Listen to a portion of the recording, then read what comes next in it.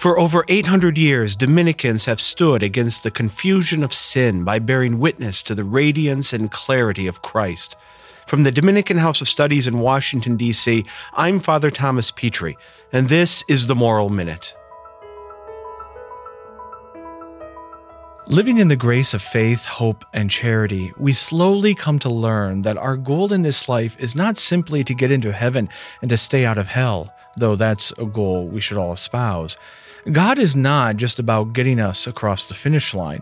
No, He's out to fundamentally transform us, to make us holy, virtuous, and holy. That means growing in grace, growing in the gifts of the Spirit, growing in the love of God.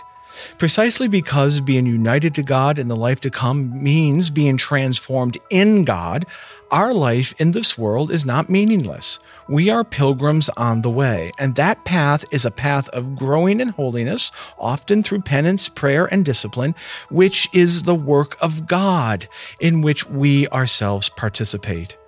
Hope allows us to rely on God and on His promises, and to grow in love of Him until the work He has begun in us is completed in the life to come. Advent celebrates not only what He is doing in this life, but what God has promised to give us in the life to come. Union with Him, His Son, our Lord Jesus Christ. I'm Father Thomas Petrie, and this was the Moral Minute.